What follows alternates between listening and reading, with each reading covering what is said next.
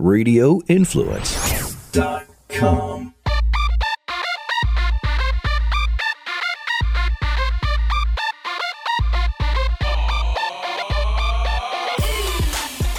Welcome back to Life in the Fast Lane, hosted by me, your boy, Mr. Black Moses. How is everyone doing out there this week?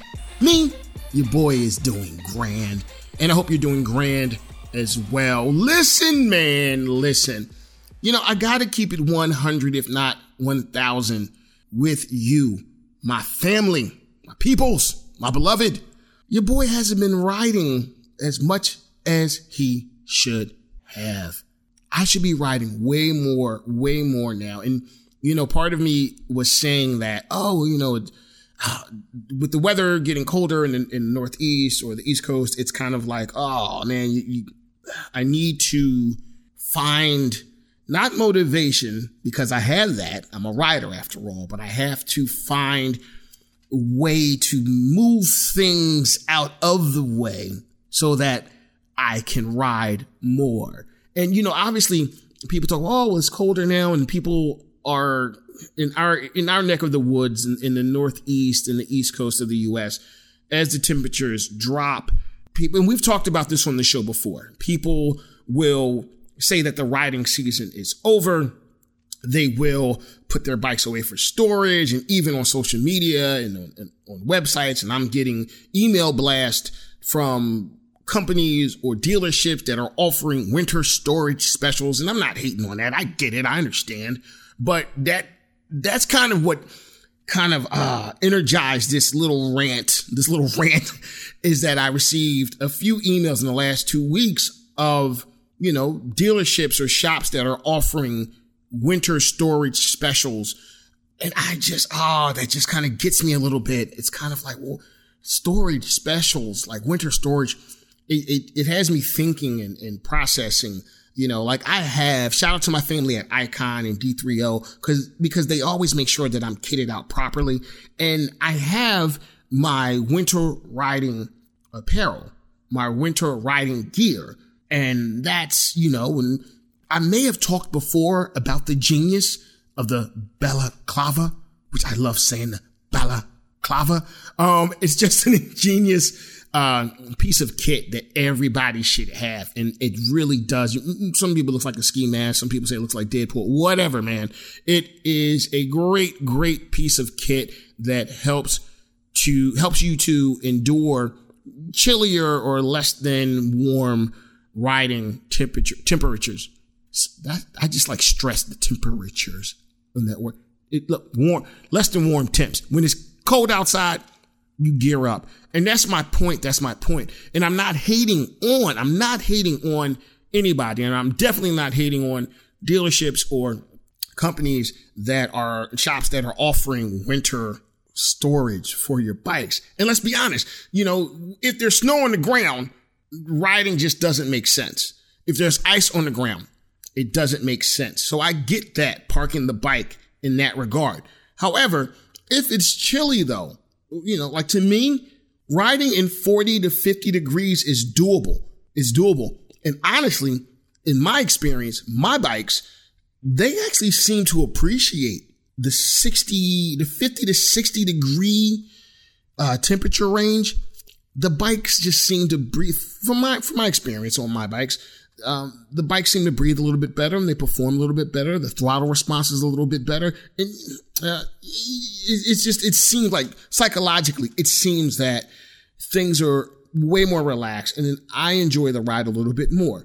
Obviously during this time of the year, because there's less bikes on the road, you do have to be mindful of cagers because, you know, they really don't see us anyway when we're out there, when the weather is warm. They're definitely not looking for us then, and they're definitely not looking for us now that winter is coming. So, you know, like me, like I said, personally, I need to get into the mindset of, and I've kind of, like I said, those emails that I got about their winter storage specials, you know, have kind of jump started me to making sure that, hey, you know what, just like I did when the weather was proper, make sure that I get out and get some seat time. Just because it's cold outside doesn't mean that you can't ride. You just have to be smart about it. You have to gear up. You have to do the right thing. You have to protect yourself. You have to make sure that if you layer up, look, I've always said that the cold weather is why God made leather. Keep it 100. Keeps you warm. You layer up, put your long johns on, put an undersuit on. And now the bikes that have, depending on your ride, even if some bikes are coming now with heated grips. And you can, if it doesn't, you can purchase aftermarket heated grips to put on your bike. There's seated, warm. What is it? What's the word? It's seats that have warmers. Heat warmer or whatever. The seats have heat elements in it. That's what I was trying to say. The seats, heated seats. Boom, there it is. Bikes now have heated seats, and those are available. You can get them aftermarket. The new Triumph Tiger, not the new Triumph Tigers, the Rally, the GT, they actually come with heated seats, and for the rider and for the passenger behind. So, you have to think about it like this. You know what you can tolerate, but is what you can tolerate based on what everybody else is doing, or is it based on what you know about yourself? And that's what my point is. Just because everybody else is putting their bikes away, that doesn't mean you have to put yours away. It doesn't mean that you go out there and ride like it's the 4th of July and that, that the sun's beating down on the asphalt and your tires are going to be super sticky. No, but you can go out and enjoy a nice fall, maybe early winter ride, maybe a straight up winter ride if you prepare for it. Every year, January 1st, I do a solo New Year's ride. I don't go too far, but I gear up, I get on my bike, and I do it every year. For me, that's a nice way of bringing in the year with a ride. Some people do big group rides on the first of the year. And I do big group rides throughout the year, but there's something about going for that first ride of the year by myself and my bike and just, it's a weird, not weird.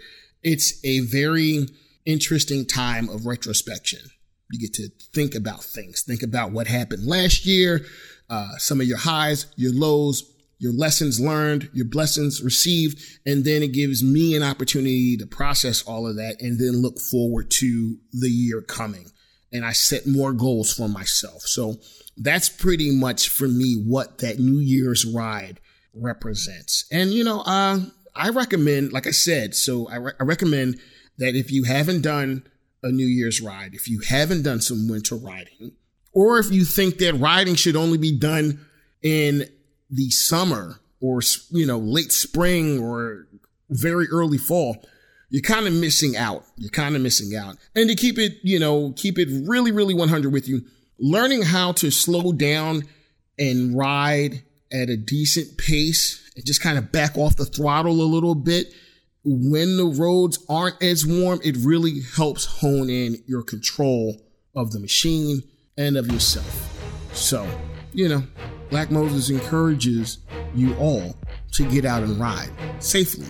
You dig? Welcome to Life in the Fast Lane, y'all. My guest this week is a professional racer. Scratch that. She's a professional international racer. She's one of my favorite peoples in the universe. Please welcome to Life in the Fast Lane, Patricia Fernandez. The one and only. The one and only. How are you? I'm doing well. Not bad. A little gassed from a mountain bike ride I just got home from, but doing really well. Good. You stay on the fitness program. Your Instagram is popping, as the kids say. The Instagram, you keep the tonnage on point, but you're an athlete. So that is to be expected. Yeah. I try better than some, worse than others. Now, I try to get the angles that don't, show all my bruises quite as much, because I am an athlete, but I'm a little bit of a brute when it comes to how well I play on the mountain bike. Listen, that's part of the game, and it's cool to see that is your activity, your level of activity. It seems to, from my point of view, it seems that you are actively getting more and more active, if that makes any weird sense at all. But I think you know what I'm talking about, no? No, I think it's definitely true. But I think it's also one of those things where, ever since I started showcasing more of my fitness and feminine side on my social media, where before it was, I had the mindset that I wanted to be a respected racer, and it was just about racing, and that, there's a lot of really influential people that I started working with and real big name sponsors. And they're like, well, you're a pretty girl and you're an athlete. You should show people that. And I was like, well, I don't want anyone to, not respect me or not understand. And they're like, no, I think, you're a lady racer. You're a lady and a racer. You got to kind of do both. And it's been a little bit outside of my comfort zone to showcase it. But I think it's one of those things where years and years of working out, you kind of plateau and you got to push yourself more. So I definitely challenge myself a lot to maintain that fitness level. If you started out working out 10 minutes a day, 3 times a week, eventually you're going to have to push a little harder.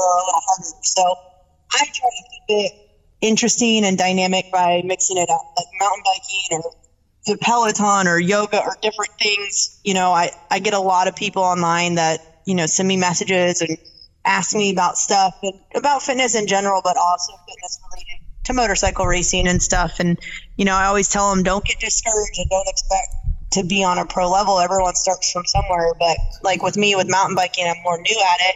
I'm trying to do something fresh, trying to do something new and challenge different muscle groups. And I tell you what, I crash a lot.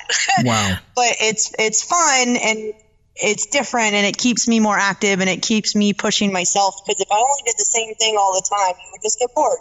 Right. Right. And it's, even racers, like on the off season, they do dirt bikes, they do mini bikes, they do flat tracks. They keep up their skill level without getting bored, being redundant. Well, wait a minute. Let's back it up right here. Let's back it up. When did you and I meet? I think it was before we go any further, just for the listeners of Life in the Fast Lane to know that Black Moses has a list of favorite people. Okay, there's a list. I believe you actually do. I actually do. Now I get along with a lot of people, and there's some people I don't get along with. But all in all, I generally like people, and people generally like your boy, Mr. Black Moses. However, there is an upper echelon of people that I like, that I adore, and those are my favorite people. Black Moses' favorite people. You, Patricia Fernandez, you're one of my favorite people in the universe. You're always so sick. You're like Black Santa to me. You're always so happy. And it's like, I can't see Santa and get happy. Black Santa. Every time I see you, it's always the best hug, big smiles. And I think I met you the first year I ever went pro. I did the last 3 rounds in 2012. Okay. And it was New Jersey, NOLA, or Homestead and NOLA. But I think I met you in 2013 when I did my first full year pro. Okay. And I think that's when I met you, because I remember in 2013, by the time we got to New Jersey, you were already hit me up to be a judge in the bikini contest. Yes, the infamous. Oh, man, that was quite... Good time. It kept me entertained on the racing. I'm not gonna lie. Yeah, well, it is what it is. But so that's when you and I met, and as I mentioned, you're one of my favorite peoples. Is that proper tense? You're one of my favorite persons, but you're one of my favorite peoples in the universe. But for good reason, though. For good reason. It's so many reasons that I admire you. One, your personality, your spirit, how you move and exist through time and space. You talk about me being Black Santa. Rad, because Rad recognizes Rad, and I think that people vibrate on a certain frequency, and people who are like frequencies vibrate toward each other. So it's all about good vibes, positive energy, and you to me, that's what you emanate. You emanate. I've never seen you upset. I've seen you as an athlete. I've seen you focused. but never upset. And I think that that's something that a lot of, in today's world, I think a lot of racers, a lot of athletes, they get frustrated and then they broadcast that. And it sometimes it has a negative, output. I've never seen you upset. I've seen you focused, but I've never seen you upset. And I think that that's admirable. Beyond that though, you're just a dope individual. You're just dope. You know what I mean? Like I've never had a bad time in your company. I'm keeping it 100. Never had a bad time in your company. From being a judge at the bikini competitions at New Jersey Motorsports Park to doing, tours in Philly and hanging out, in South Philly to, track days when we were at Chuckwalla. With Pridmore. Shout out to JP. All those times that we've been in each other's company, it's just like that kinfolk type vibe. You're just even like VIP, the Pirelli VIP, track days. Like you just always been like a super cool person to be around. And that's what Black Moses appreciates about. Oh, I appreciate it. I think for me, like, it's so real because I was just thinking about it, like surreal, but so April 10, 2010 was my first track day ever. And if you think about it, it hasn't even been 10 years since my first ever track day. And to think of everything that I've accomplished and gone all around the world. I mean, if you would ask me 2 years ago, 5 years ago, 10 years ago, where I'd be today, definitely not. And I think for me, it's just so much gratitude. Like motorcycle racing is so cool. It's something I never thought I'd do. So even though I'm a pro racer and stuff, I see myself as still just like fangirl, and I'm so excited to be everywhere. So grateful and so humble in front of everyone's presence. And to this day, like I still go places, and even at the Pirelli thing, there's people that were there and we're meeting and greeting, like motocross guys and all this stuff. I'm like, oh man, and I get all fangirled out, and people are like, I race overseas and I have a world record and stuff, and like I go up to other racers to get their autographs, and they're like, what are you doing? That's funny. But I've never seen myself. I'm always so grateful. Like I know a lot of racers with certain attitudes, they don't necessarily like the fans or like the fan walk, and I absolutely adore and I'm grateful for it because their fans are there, a reason why we have it. I didn't always have fans. I'm still a fan of so many people, and like you and what you do and other people, like I love it. Like I'm still fangirl, and I think that's why my attitude might be a little bit different than some of the other racers who've been doing it, 20 years or their whole life, where I'm just always so thankful and grateful. And, I do with traveling a lot. I do a lot of audiobooks, like on the plane and in the car. Always try to keep my brain fresh and challenge that as well as my body. But I do a lot of books on, bettering yourself or dealing with situations, all kinds of different stuff. But, one of the biggest thing and everything is about gratitude and gratefulness. And no matter where you are in life or what you do, like it could always be worse, Yep. So I feel like I'm always thankful and always happy. And a lot of it has to do with, a mind choice. But deep down, I'm just still a fangirl for everyone that I hang out with. What's that saying? Every day above ground is better than any day below it. So, I agree with you 100%. And even when it's like your worst day, like my absolute worst experiences at a racetrack are better than being behind a desk, at a job that I don't like. And so you get upset. I try to, when I get really upset or frustrated, usually I say those for very private moments, but overall, like, I'm just so grateful for everything that I've ever been able to do. And, I really enjoy it. Can we talk about how you, like briefly, like why motorcycles? How were you introduced to bikes? It's kind of a crazy story. Oh boy. Growing up, I thought motorcycles were always really cool, like a teenager and stuff. And I would always ask my parents, like no one in my family ever rode a motorcycle or anything. And I used to think they were cool. And I used to ask my mom for like a dirt bike or something. And she always told me when I was old enough to move out of the house and buy my own was when I could have one. She definitely did not. And no one in my family wanted me riding motorcycles. But darn if as soon as I turned 18, I moved out of the house and the first thing I purchased was a used Suzuki GS 500 with a banana seat. Oh my goodness. What? It was ugly, but if you tell me to this day, I thought it was the coolest thing on the planet riding that little banana seat. Because it was yours. It was yours. I was up and down. I remember going to Myrtle Beach Bike Week on the strip with all these people in their custom bikes and everything else, and I was on my stock little GS, and I thought I was the coolest person there. Wow. But I just rode them a lot. I thought they were cool, and I ended up getting a little R6 for a street bike after that, and just a little street scooter, riding around with my friends and everything. And some of my friends started doing track days, and they're like, man, you should really do a track day. And I was like, well, I can't do that, or I don't have any money, or I'm not interested in being a racer. And they're like, well, you should just do it to learn skills and stuff. And wait, now, what year was this? What year? You said your first track day was 2010. Is that right? Yeah, April 10, 2010. So they were talking to me about it actually the summer before, like 2009. Okay. So I saved up my money all winter. I used suit, I used helmet, used boots. Like, I eBayed everything. I was so broke. And so I got everything that I needed to, and I signed up for my first track day, which was in April, and I had a little single cab short bed pickup truck, loaded my own bike. I showed up. I mean, it had a kickstand. I just taped the headlights. My license plate was still on it. Like, I had pictures of it, and it's just like so crazy. Like, I just showed up. Like, okay, what do I do? I had no idea what I was doing. None. I didn't even bring water. I didn't have anything. You were just there to ride. Let me ride. Yeah, I didn't know. No idea. And I would just flip up the center console, and I'd had a pillow and a blanket, and I would just sleep in my little single cab as a little bed. Like, I'm a little person. I'm only, 5'2.5", 5'3". So I would just sleep in it like a little bed. It took me 2 or 3 track days before I even brought water or anything. I mean, I was broke. I can remember times where I was siphoning gas out of my motorcycle to put it in my back of my truck to get home because I didn't know how to get it. Like, I was so poor, but it was so much fun. Like, from the first day that I did it, like, I was so slow. And I remember the first time I drug knee, I got scared because I was like, oh, what was that?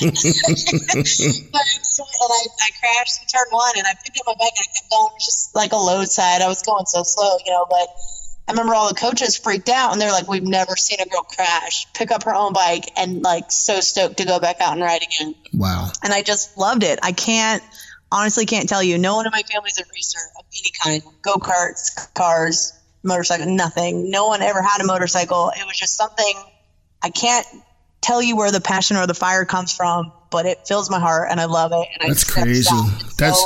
I just started doing more and more track days, and then I got bumped to intermediate, and then I got bumped to advanced, and then people were like, why don't you do some club races? Why don't you do this? And I remember my first mock race I ever did. It was like one of the mock races you do at the track day to qualify to get your club race license.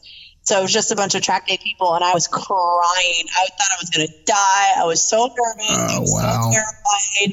And all my friends were making fun of me because they were like, it's just a track day mock race. And I'm like, no, I shouldn't be here. What am I doing?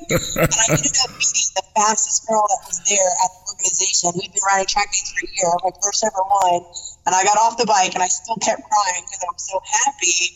And everyone just kept making fun of me that there's no crying in racing. There is no crying in racing. There's no crying in racing. And I was like, I'm happy. But I went from totally terrified, thinking I was going to die, to happy. And just an addiction, the feeling of racing and challenging and going faster, like everything that's involved with it. It's just a very addictive feeling that I've just been chasing, and started doing amateur races. And I won a bunch of championships. I went expert, and I won a bunch of championships, and I just still remember to this day, my friends say, why don't you try to qualify for a pro race? I was like, there's no way I would ever qualify. And I did, and I remember then it was like, why don't you keep racing this? And it was just one day after another. It was never a life plan. It was never a goal, but I kept chasing it. The doors kept opening, and I kept going through, and I'm so grateful for everything I've been able to do. That's amazing. I love hearing backstories. It's not even a backstory. It's part of your journey. It's that history of, and part of your foundation of how you got to be where you are and who you are today. And to think that you said your first track day was 2010, yes. Right?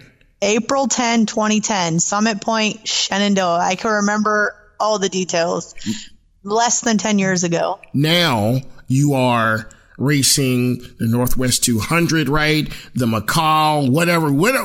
Let's talk about what your program is now, because you're international. To go from, club racer or track day young lady with, your little truck and no water to.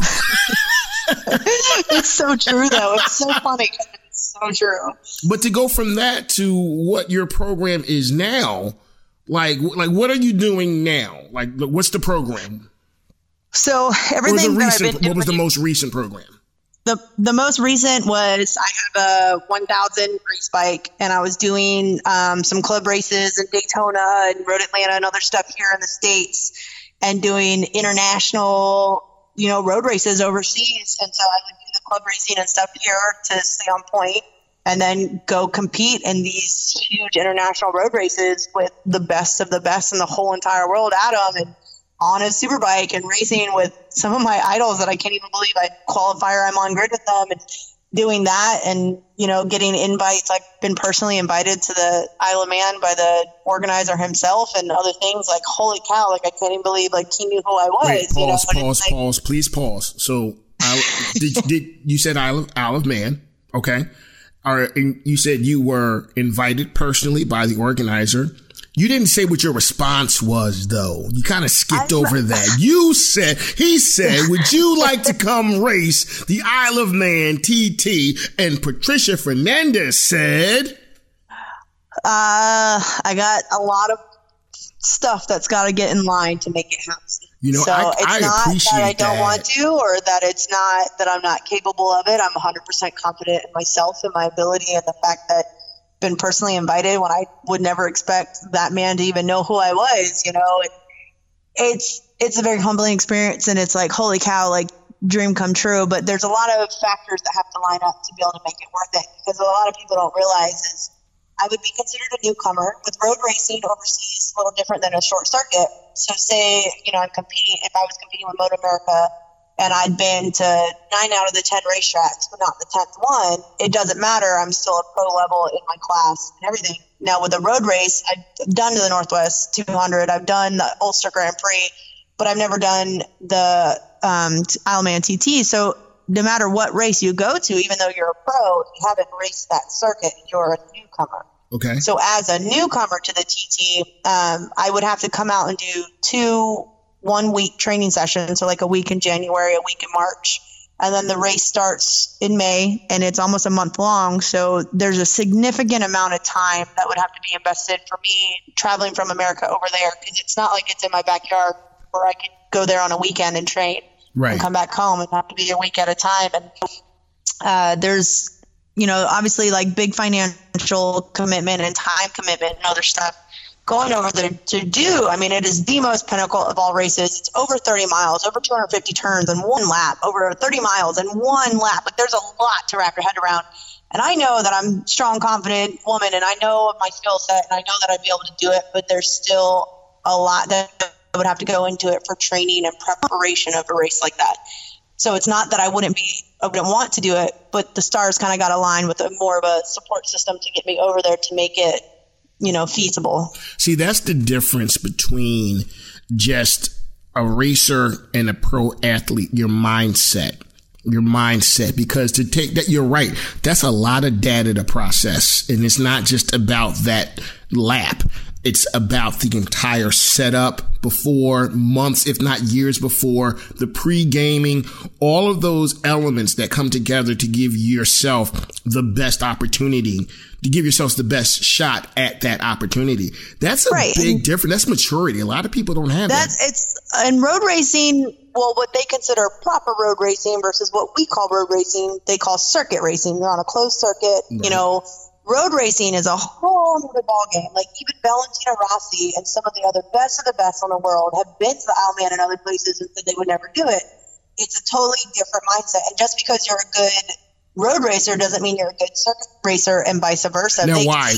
Explain. Break that down. Okay, well, for me, there was a learning curve doing it. But if I go to a circuit, most circuits are 1.5 miles to 4 miles, maybe. So when you get your practice in your 30 minutes, you're doing lots of laps. It's all controlled. The surface might change a little bit in certain spots, but there's plenty of runoff. I could go into turn 1 and charge as hard as I can. If I don't make it, I can just stand the bike up and run off, or I can get back on. There's a lot more room for error and mistakes. And a lot of short circuits, I could low side or crash, pick my bike up and keep going. No big deal. Road racing, the part that makes it so appealing to a lot of people is the danger factor. Unfortunately, a lot of racers pass away doing it because the danger factor is there, but you need to be on your right mind game because of that. I could go a short a short road race is 7 miles for one lap. Like, some Northwest is over 9. The Isle of Man is over 30 for one lap, over 250 turns in one lap. You're talking most circuits are 10 turns in one lap. That's not as much to memorize. You get 20 laps per session. You get 3 or 4 maybe in a session there. So all this stuff you have to process between the tarmac changes a lot. These are roads that cars ride on and everything else. There's gravel, there's paint. It's not non-slip paint. It is slippery. And it has, and there's gutters and there's walls, like proper walls. And not to mention the small woodland creatures. I would imagine that there are some. Oh, that too. And like you say, tunnel vision, you look at a short circuit, everything's cleared from the circuit. You can see where your next turn is. You can't necessarily see where your next turn is. If you're looking through walls and hedges and trees, you got to be on your A game, and you kind of go in. You don't ride 100% your first lap because you don't even know where you're going or what to do. And not only that, rain or shine, that race is happening. And especially public road tarmac that we're talking about, it could be totally different surfaces in the wet and dry. Like some parts might be grippy and some parts might be super, super slippy. And when you're talking about over 200 turns, every single turn has a different characteristic, not only just landscape, pavement. It's so crazy. I remember the first few times that I was going around the Ulster Grand Prix, I had to tell myself, holy crap, those are people. There's so many people lined up next to the racetrack, like laying on the ground next to the racetrack. Like if anything were to happen to me or I were to crash, it's just crazy to me. I have to say, like, look away, like pretend they're trees or something, because there's people right next to the racetrack. Like that would never happen at a circuit. They're in the stand behind the fences, it's just a whole nother element. There's so much more to wrap your head around. And if you run off, you're not running off into a gravel pit. You're in a field. They literally have rules. If any of your bike touches the ground, like if you go down, you can't even get back on and re-enter the racetrack. Like there's a big element of danger. And with that also comes, you need to have a mature mindset to be able to understand and wrap that around and give yourself a little bit of room for safety. You can't necessarily go 100% like you could on a circuit, not while you're learning. Wow. They say it takes about 5 years to learn a road course because there's so much information your brain has to process to be able to go fast on it. And it's true because I remember I've done the Ulster 6 years now, and last year was the first year that I went out 100% ready to go, confident. I knew the trees, I knew the spots, I knew the turns. And even though you'd been there before, like I said, you get a 30-minute session, but that's only 3 laps or 4 laps. Like it's not 15, 20 laps. So there's a big challenge of how hard something like that can be and a risk factor. Like the first time I ever went to Ireland, Dane Westby was with me, and the first time we went around in a car, and I was like, I think I can do that. And he's like, you are absolutely crazy. I am not interested. And Corey West, my boyfriend now, is 100% same thing. He's like, I'm not interested in that because they know they can't turn down the dial to, instead of riding 100%, say ride 75% at first while you learn. And they know that they can't do that. So they're not interested in doing it because of the risk factor. Right. Because if you can't turn it down to learn and you make a mistake, it's extremely unforgiving. So, I respect that though. Like you got to either have a mature mindset to do it and learn it, or just have a mature mindset to say, you know what, I can't slow down and I'm not going to do it because I don't want to risk it, and I respect it on both sides of the spectrum.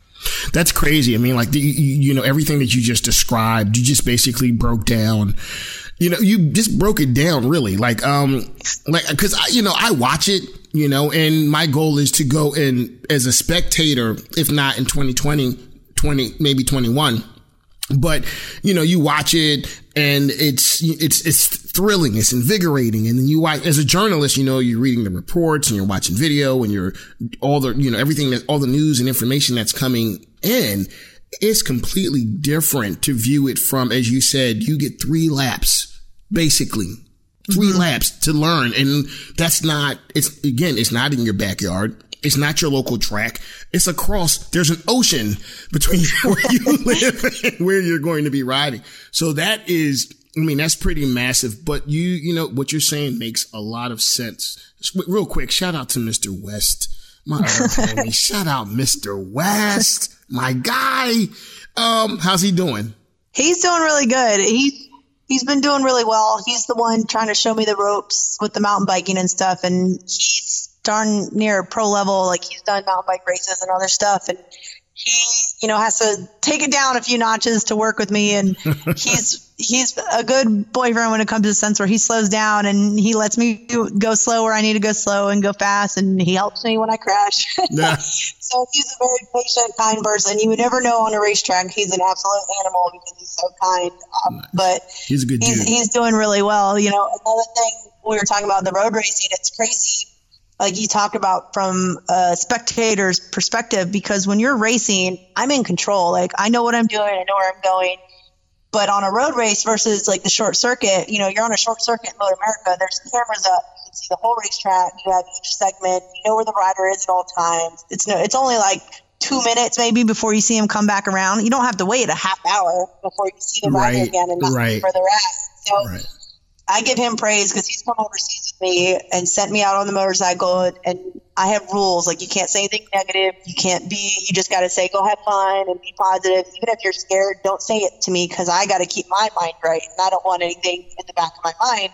So he's been great. And then when the week's over, we can talk about crashes or things or whatever. But he went and did Pikes Peak in Colorado, the hill climb. That's right. This past summer.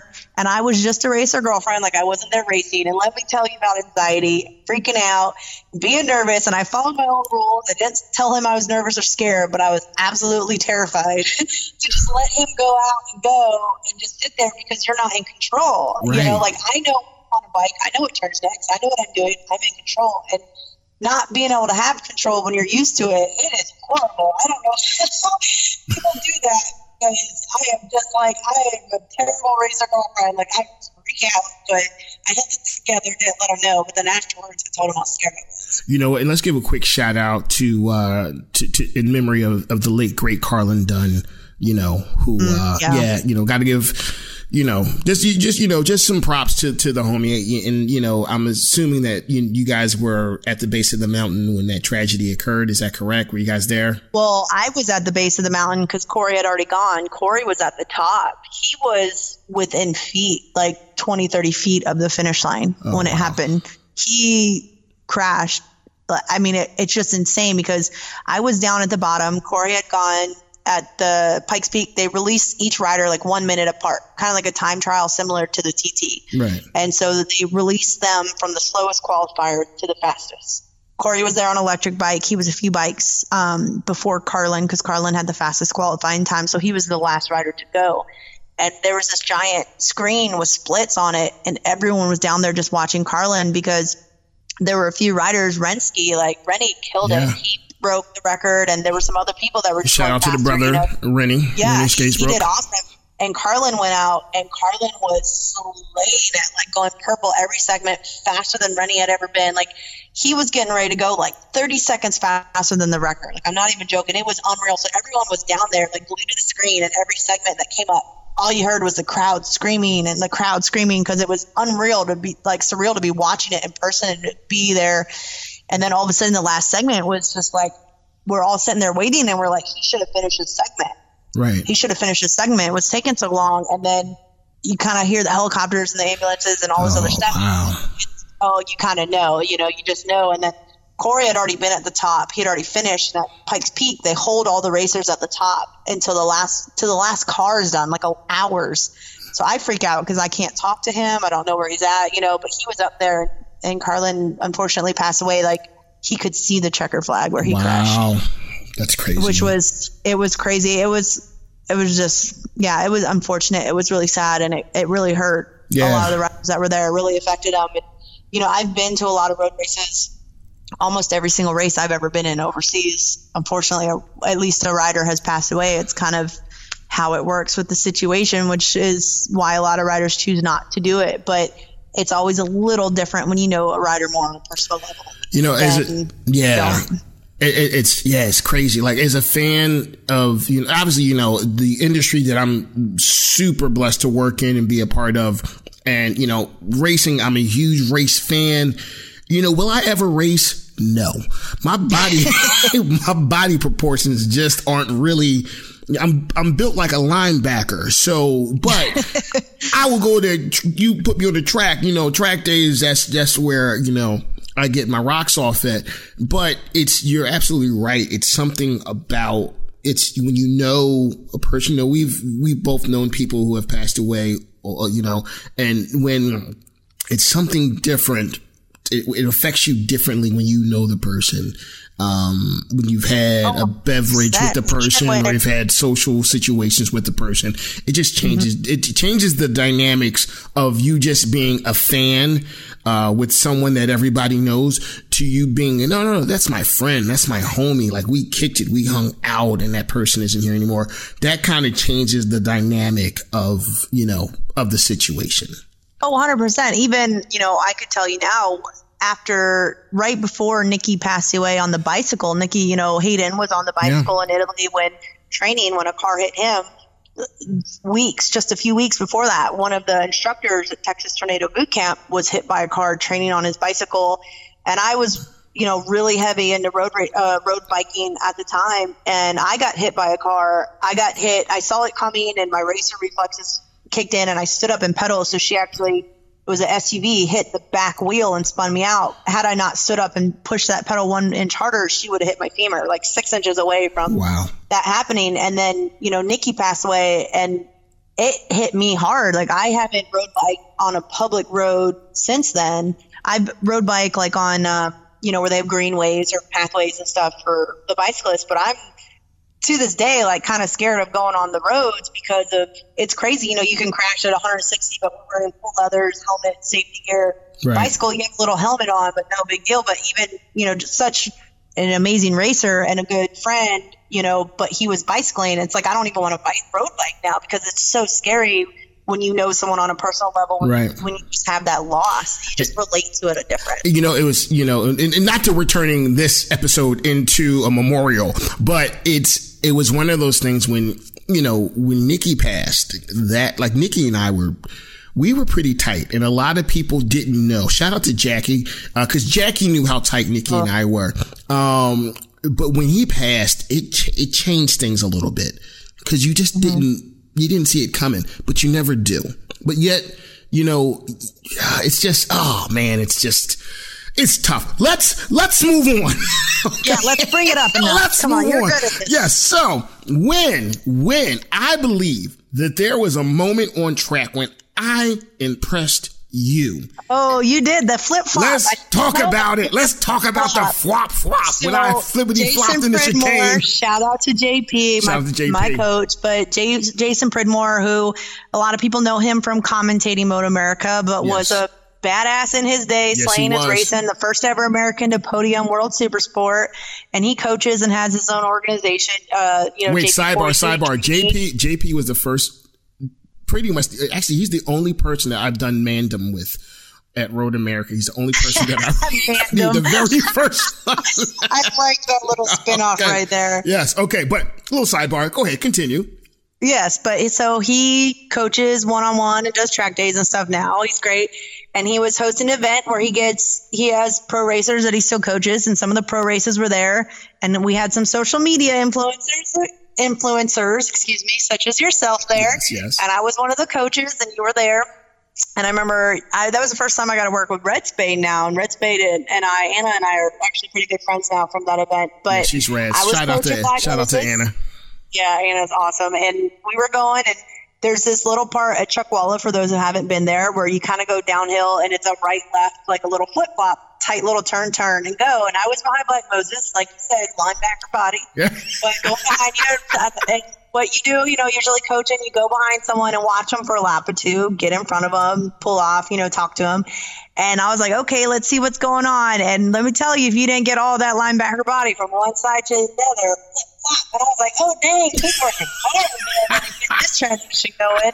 And I remember, you know, I got in front of you, we worked, and, you know, I was giving you some pointers, but I had to give it to you. Like, I'm big on positive reinforcement. I'm a very positive person that we talk to. But when you do coach someone and you talk to them, you don't just say, oh, you did this wrong, you did that wrong, you did that wrong. You know, that's not a good way for me. I'm a person that works very good with positive motivation. You know, like, help someone work on it, but compliment them and give them a good thing. And I remember, like, me and Rispoli were there, but one of the things we did talk to you is because you were so big, you were actually working a little bit harder than you needed to. but I commended you on your effort. Like, I saw it. You wanted it. You were working for it. Oh, I'm a workhorse. And I let you know positive. And then there were other little things, we critiqued and stuff. But to this day, I've never seen such a big man work so hard on a motorcycle. Look, man, let it be known, Black Moses got moves. I may be big, but I got moves, okay? That's right. I mean, I've seen your moves on the dance floor. That was the first time I saw them. You know what? I've seen your moves on the dance floor as well. I like to dance. You give me a margarita or two, I think I'm the best one out there, but entertainment value.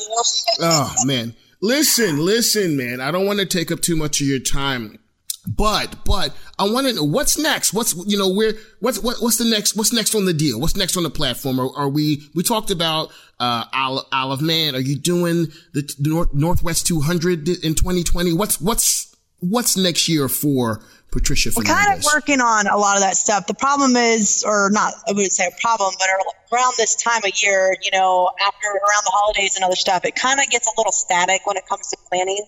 Because a lot of sponsors, a lot of other people, everyone's enjoying the holidays and taking time off. And it's not necessarily race planning time until kind of after the new year, when it kind of starts getting kicked into gear a little bit more. Sure. My personal, Badass 1000 race bike is being taken to Gemini to get refreshed and ready to go. And I definitely have 3-4 race weekends planned to keep up with my skills. And I definitely want to break that 200-mile-an-hour barrier at Daytona in March. I'm working real hard on that one because no female's ever broken 200 mile an hour at Daytona. And I did a 199.5. Wow. Got fucking robbed. Oh, right there. I definitely have a lot of that stuff planned as it comes for the stuff overseas. I mean, my fan base and my support system overseas is unreal. It's unlike anything I've ever seen. Obviously, motorcycle racing is a much bigger deal over there. And all of my American sponsors are extremely supportive of that. It's just kind of making sure all the stars align to make it all work. I mean, if it was up to me every weekend, I'd be racing and I'd be a billionaire, but it doesn't always quite go hand in hand. So right now, it's definitely still my personal training on point, my club racing and stuff on point, keeping all my skill sets ready to go for when all the stars align to pull that trigger and go. So for me, it's just taking care of me at the moment. There's a few plans in the works, but nothing solid where I want to make any kind of public announcements. Listen, make sure you let your boy Black Moses know, when the news drops, okay, you make sure I get those press releases and, so I can give some propers and shout outs and support and let people know absolutely. I how to rock it. Appreciate it. You always make me feel so good about myself. Yeah, well, Rad recognizes Rad. Listen, man, before I let you go, there is a part of the show every episode when we ask our guests. Basically, I put you through what I call the Super Bowl section. I ask you, that's right. I'll ask you 3 questions and you just give me your honest truth. That's all. Your rapid truth. You don't have to overthink it. It's pretty easy. It's pretty harmless. But it's the Super Bowl section of Life in the Fast Lane, hosted by me, your boy, Mr. Black Moses. Are you ready? I'm ready. Okay. Question number 1. Tupac or Biggie? Oh, that's wrong. Oh, it's such a great question. It's so right. I would say Tupac just because I was born in California myself. Okay. And California Love is still one of my favorite songs of all time. If Biggie doesn't come on, if that shoulder roll doesn't start happening, and you start nodding your head uncontrollably, that's a tough one. But just because I was born in California, I would say Tupac. Nothing wrong with that. Moving on. Question number 2. The Daytona 200 or the Northwest 200? Northwest 200. For me, the excitement level and the intensity and the challenge. The 200, I've done it before. I love it, but it is a long race. It is long. And for me, I like the sprints more, and I can get, 4 or 5 sprints on that 1,000 and a chance to, if you mess up, to redo it again or really nail it. Where the 200, if that thing goes with no red flags, you're pooped at the end. Okay, good. Moving on. Last and final question of the Super Bowl section of Life in the Fast Lane, hosted by me, your boy, Mr. Black Moses. If you could take a ride with anybody, alive, no longer with us, fictional, non-fictional, biblical, mythological, who would you ride with? Where would you ride? And what would you be riding? Ooh, there's a couple that I want to do. That's a tough one. Some of the coolest people that I would want to ride with. Do you want to say group ride? Well, for this situation only with Patricia Fernandez, we will make it. If you could take a group ride, okay? Group ride. It would be a group ride. 3 of my favorite people, but 3 different vehicles. Okay. I would want to ride with Ayrton Senna in Brazil. Ooh. In like a badass Formula One car. Whoa, okay. I want that man to show me some ropes. That's one of the greatest. Him in the rain is one of the most beautiful things you've ever seen in your life. And I want homeboy to teach me how to ride in the rain a little bit better. Nice. That would be really cool. Okay. Steve McQueen is like the essence of cool. And I would have to be with Steve McQueen on some dirt tracker in the dirt riding. Like, teach me how to be cool, Steve McQueen. Like, that guy's awesome. Okay. And then probably my 3rd favorite, just because part of my little nerd wants to come out, I would want to ride up and down the Las Vegas Strip with old school Elvis Presley. Wow. Cool Elvis Presley back in his heyday when Vegas was cool, and like a little 2-seater sports car. Like, that man was cool. He knew what it was like, and he probably had some good parties. let me tell you something real quick. There was a time when my karaoke song right now is Cocaine Blues by Johnny Cash. Okay. But before Johnny, CC Rider by Elvis Presley. That man is just like the blue suede shoes and like the Hawaiian shirts and everything about him. He just has him and like Steve McQueen, like the younger versions. Like there was just a cool factor about them where you wanted to chill with them. You know, like they were just so like they could teach you how to be like, you're not trying to be cool, but they're just are. Swag. Obviously, like Ayrton Senna is probably one of the biggest people I admire when it comes to racing and stuff. But like I would want to ride with him where he'd teach me how to race. Like he's a racer and I think it's cool, but like Steve McQueen and Elvis, man. Like, can you imagine all 3 of us in a car, like, old school, like. The best show not on TV would be. Yeah. Oh, man. I would feel so cool just hanging out with those 2. Listen. I think you did a great job with the Super Bowl section. And it's always great to talk to you. Whenever we get together, it's always a great time. I want to make sure that you give your sponsors a shout out. And if there's anybody that you want to say thank you to or big ups or give propers to, now's your opportunity. Who do you want to say thanks to?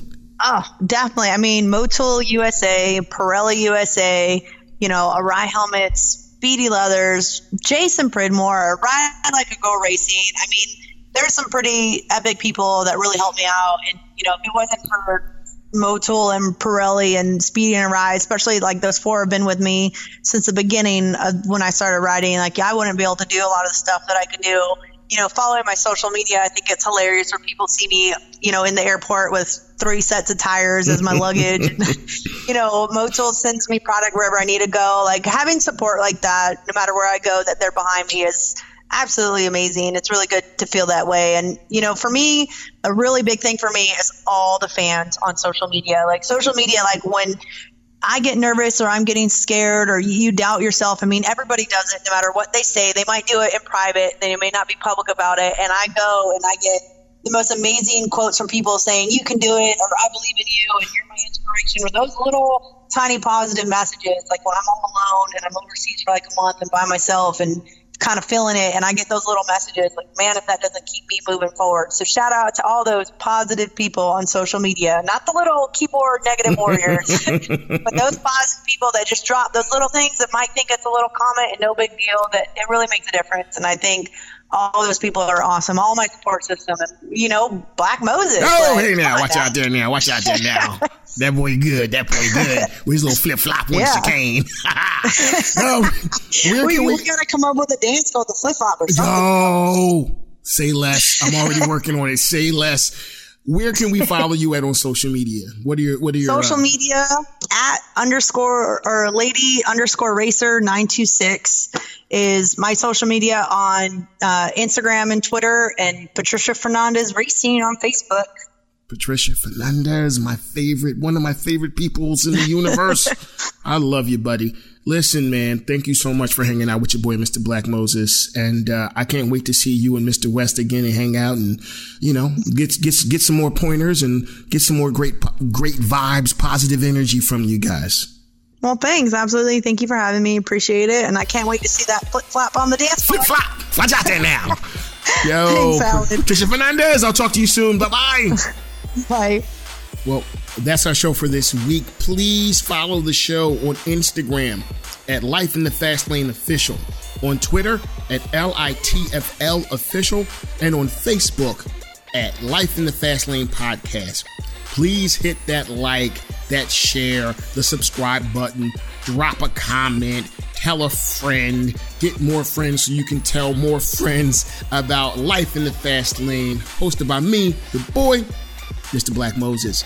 Listen, man, we'll be right back here next Friday with an all-new episode of Life in the Fast Lane, hosted by me, your boy, Mr. Black Moses. I'm gone.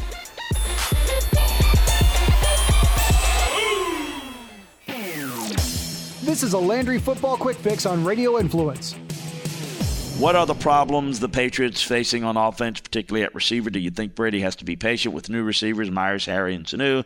Also, do you think the loss of Gronkowski has left the void at the tight end position with his ability to block in the run game and force in the passing game? Well, absolutely, Richard. The loss of Gronk in the run and pass game is the biggest loss that they've had. He's the biggest go-to weapon that they had that they do not have currently. It's a humongous loss. So there's no doubt about that. And they not only don't have a tight end, they don't have one of those receivers that's become effective on the outside. And they just have really a running back in White and a receiver in Edelman. They're only ones that can run the type of routes and make side adjustments to coincide with what Brady's reads are. So, yeah, you got to be patient, but you're in the last quarter of the season, and their record is good, but quite frankly, they're not good enough right now to win a Super Bowl. The Landry Football Podcast with veteran scout and coach Chris Landry can be found on Apple Podcasts, Stitcher, TuneIn Radio, Google Podcasts, and RadioInfluence.com.